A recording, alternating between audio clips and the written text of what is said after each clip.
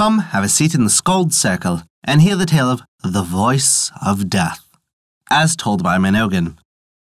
Before we begin our tale, did you know that we release new stories for free every week on Wednesdays? Be certain to subscribe to us on Apple Podcasts, Google Play Music, Spotify, Podbean, or whatever your favorite podcast app is. That way, you'll never miss out when we release free bonus stories other days of the week. Never forget, visit thescoldcircle.com to stay up to date with all of our current happenings, and also to visit our story archive, sorted by origin and region. Now then, this begins the tale of The Voice of Death. Once upon a time, there lived a man whose one wish and prayer was to get rich. Day and night he thought about nothing else, and at last his prayers were granted. And he became very wealthy. Now, being so rich and having so much to lose, he felt that it would be a terrible thing to die and leave all his possessions behind. So he made up his mind to set out in search of a land where there was no death. He got ready for his journey, took leave of his wife, and started. Whenever he came to a new country, the first question that he asked was whether the people died in that land. And when he heard that they did, he set out again on his quest. At last, he reached a country where he was told that the people did not even know the meaning of the word death.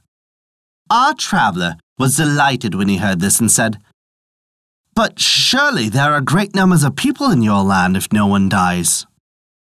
"No," they replied, "there are not great numbers, for you see, from time to time, a voice is heard, calling first one and then another.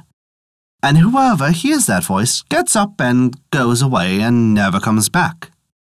"And do they see the person who calls to them?" he asked. "Or do they only hear his voice?" "They both see and hear him," was the answer. Well, the man was amazed when he heard that the people were stupid enough to follow the voice, though they knew that if they went, when it called them, they would never return. And he went back to his own home and got all his possessions together, and taking his wife and family, he set out resolved to go and live in that country where the people did not die, but where instead they heard a voice calling to them, which they followed into a land from which they never returned.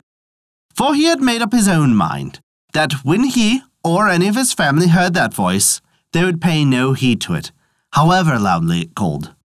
After he had settled down in his new home and had got everything in order about him, he warned his wife and family that, unless they want to die, they must on no account listen to a voice which they might someday hear calling them.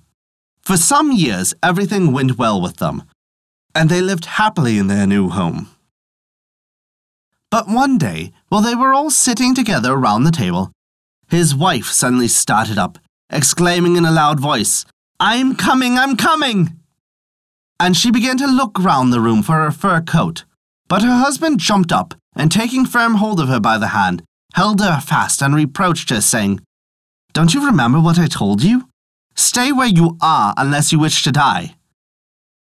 "Don't you hear that voice calling me?" she answered. "I am merely going to see why I am wanted.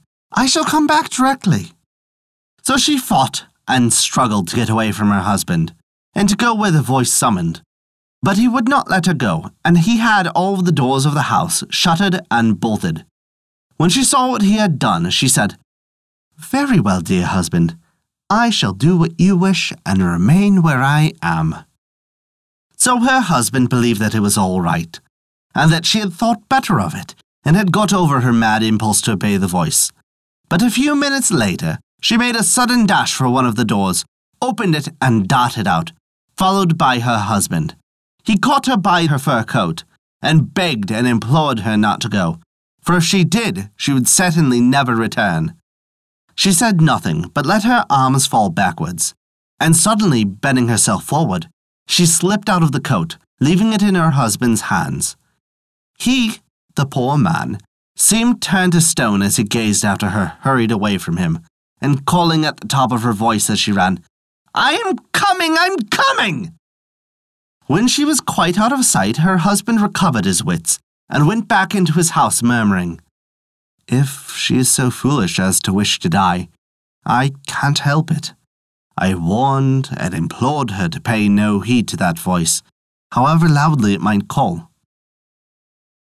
Well, days and weeks and months and years passed, and nothing happened to disturb the peace of the household.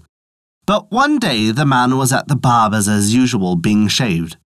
The shop was full of people, and his chin had just been covered with a lather of soap, when suddenly, starting up from the chair, he called out in a loud voice, "I won't come, do you hear? I won't come!" The barber and the other people in the shop listened to him with amazement. But again, looking towards the door, he exclaimed, "I tell you, once and for all, I do not mean to come, so go away." And a few minutes later he called out again, "Go away, I tell you, or it will be the worse for you. You may call as much as you like, but you will never get me to come." And he got so angry that you might have thought that someone was actually standing in the door tormenting him. At last he jumped up and caught the razor out of the barber's hand, exclaiming, "Give me the razor, and I'll teach him to let people alone for the future."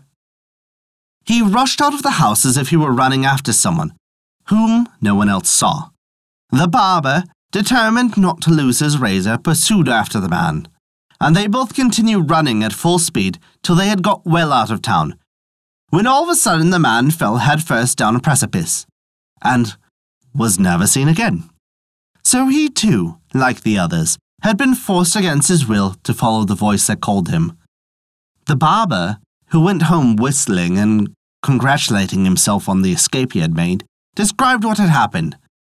And it was noised abroad in the country that the people who had gone away and had never returned had all fallen into that pit, for till then they had never known what had happened to those who had heard the voice and obeyed its call. But when crowds of people went out from the town to examine the ill-fated pit that had swallowed up such numbers, and yet never seemed to be full, they could discover nothing. All that they could see was a vast plain that looked as if it had been there since the beginning of the world. And from that time, the people of the country began to die like ordinary mortals all the world over. And that is the tale of The Voice of Death. Thank you for listening to our story. If you enjoyed it, please take a look at our Patreon page to learn how you can earn great rewards while also supporting us. We appreciate even the smallest of contributions, as they allow us to continue to release new stories every week for free on Wednesdays, and also provide you with bonus stories for your listening pleasure. Visit us at theskaldscircle.com to view our story archive, sorted by origin and region, and to stay up to date with all of our current developments. Once again, thank you for listening to our story.